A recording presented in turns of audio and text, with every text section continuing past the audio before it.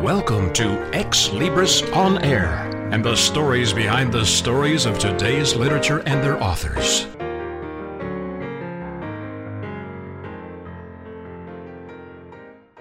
Greetings for Ex Libris On Air. This is J. Douglas Barker. The book is titled Monsters, To the Monsters of My Past. That's not me saying that. That's the author who joins me from California, Cameron Cruz. Welcome, Cameron.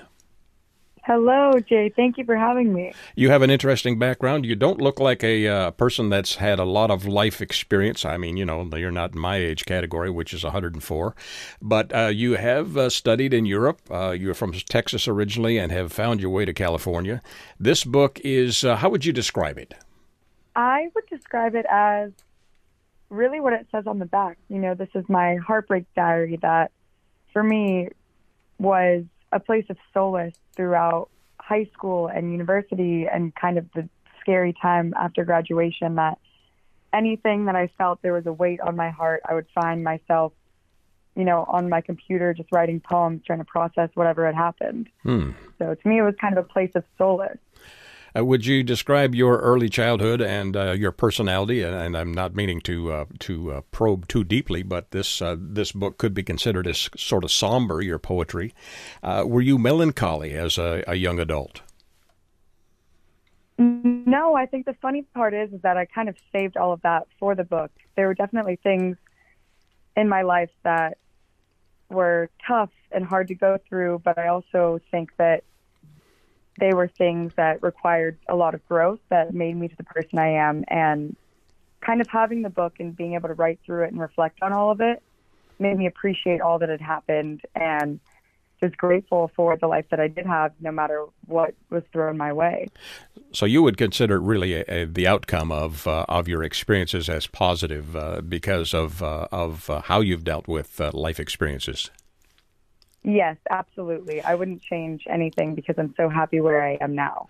Fabulous. You have 144 pages, which is a fairly ambitious effort. This is also a launching board, if I can use that term, to a desire to be an author that writes more than just this one book. Would that be also correct? Yes, absolutely. I've got a couple other projects in the works right now. Fabulous. How long did it take? You've reflected in this poetry release. You say it really covers a larger area or larger period of time than just a few months or something of that nature. Did you keep a diary, and is this from a diary or from personal notes that you have retained? Yes, this actually is my diary. I started it when I was 16, and I had another diary alongside it that wasn't written in verse, but the book itself was its own diary that I just kept coming back to. And once I would write a couple paragraphs in my other journal on what was happening, I'd go back and add in a poem once I'd kind of concluded those feelings. And how would you describe the style? Is it some light prose poetry? What would you describe your poetry as? It's a bit all over the place. You can definitely tell that I'm a young writer that hasn't really found her niche yet. There's some in there that, have the classic rhyme schemes, but then there's some that's just straight prose and I'm writing from my heart. So it's kind of a bit of everything. There's something in there for everyone, but also the style is just completely changed. Your book also has sketches in it. Are those something that you created or someone else? No, I was so lucky. One of my very best friends from university, Cassie Legg, actually illustrated them for me. And when I kind of solidified the book deal and got word that I could choose my own illustrator, she was my first call. So it was a lot of fun being able to do this creative process together. And she got the final manuscript and then got back to me with these amazing images that are so special and personal because she knows me so well. So she created this character that kind of goes through everything. And I love that her work's in there with mine. It makes it so special. You've shared your heart and your experience, but did you also, I think from looking at some of the notes, your brother, was he also included in some of the poetry here?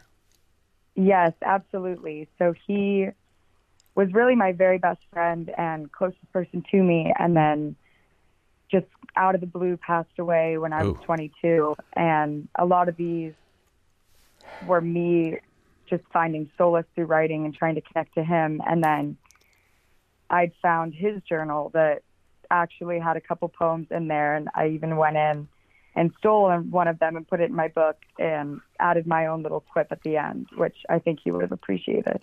That's a very tough experience for anyone to endure. Your style.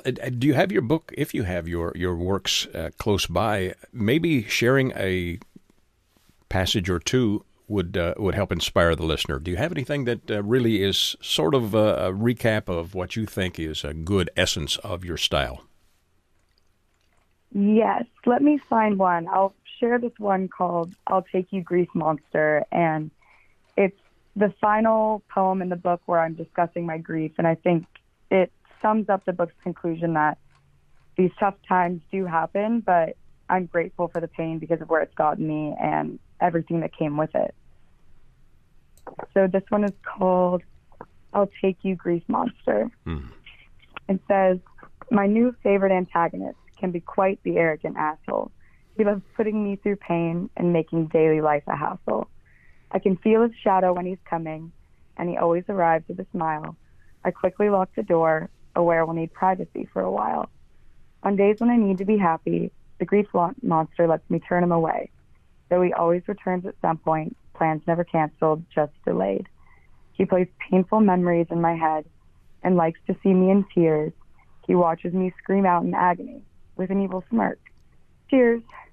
Grief monster reminds me what he has replaced, and although his presence proves upsetting, I choose his heart-wrenching company over the emptiness of forgetting. Beautiful. And, What do you hope to achieve when you share this? Besides the fact that you are now an authoress of this work, there must be something else you maybe on a very personal level want to achieve in sharing this. I hope that this book gives comfort and a voice to people who've experienced similar emotions but have kept them private.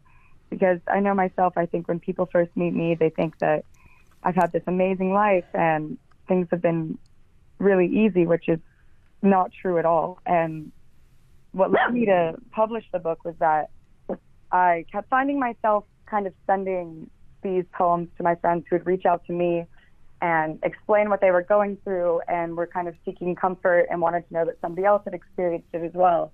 And I would go through and kind of send them the poems that I'd written whenever I'd gone through something as well, of a similar nature. And then I just kind of realized if this is helping the people I care about, I'd love to put it out there.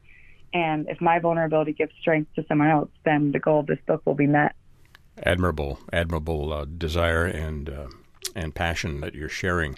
Is there anything about this that would make it stand out from the crowd besides that it's really a glance into your personality and to your heartstrings? And is there anything besides that you think makes this book something special that should be in the reader's library and should be one that they access on a regular basis?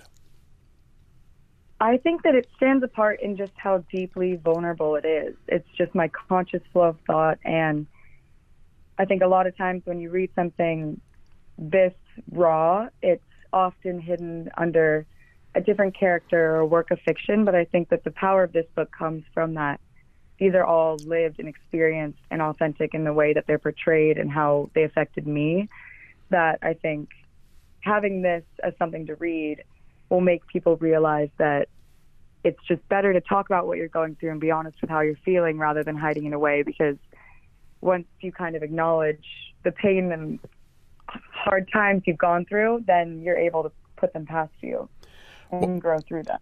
Yes. What was the response from family and friends who, did they know that you were experiencing these dramatic feelings?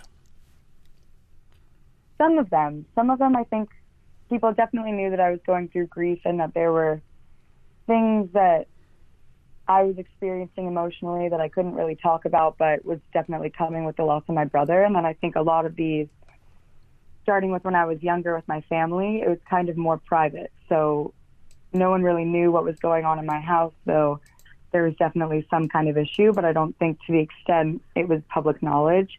And then all of the relationship and kind of existential crisis poems, I think that was all just really private, that I was trying to work through myself rather than have it be something that people knew about. The book has been described as a young girl's heartbreak diary written over a course of 8 years. So there was a time period that all of these thoughts and feelings, the innermost contemplations of your heart, were assembled. What do you hope will happen with this book? Do you think it will lay the groundwork for your other ideas, and are they also going to be poetry?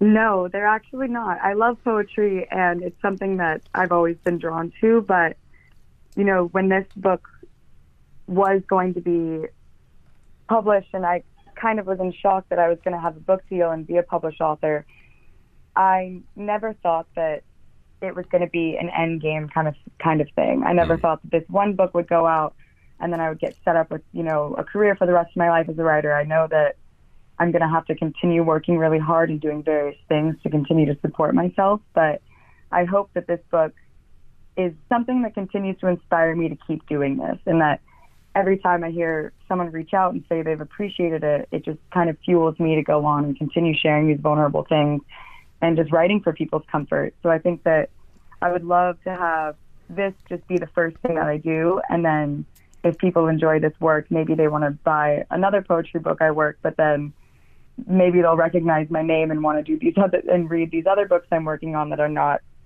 necessarily in rhyme.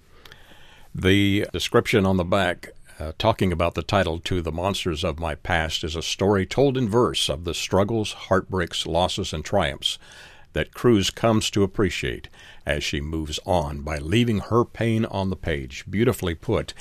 The book, again, To the Monsters of My Past. My guest author, who's joined me from California, Cameron Cruz. Cameron, my listeners need to get a copy of this. How do they do so?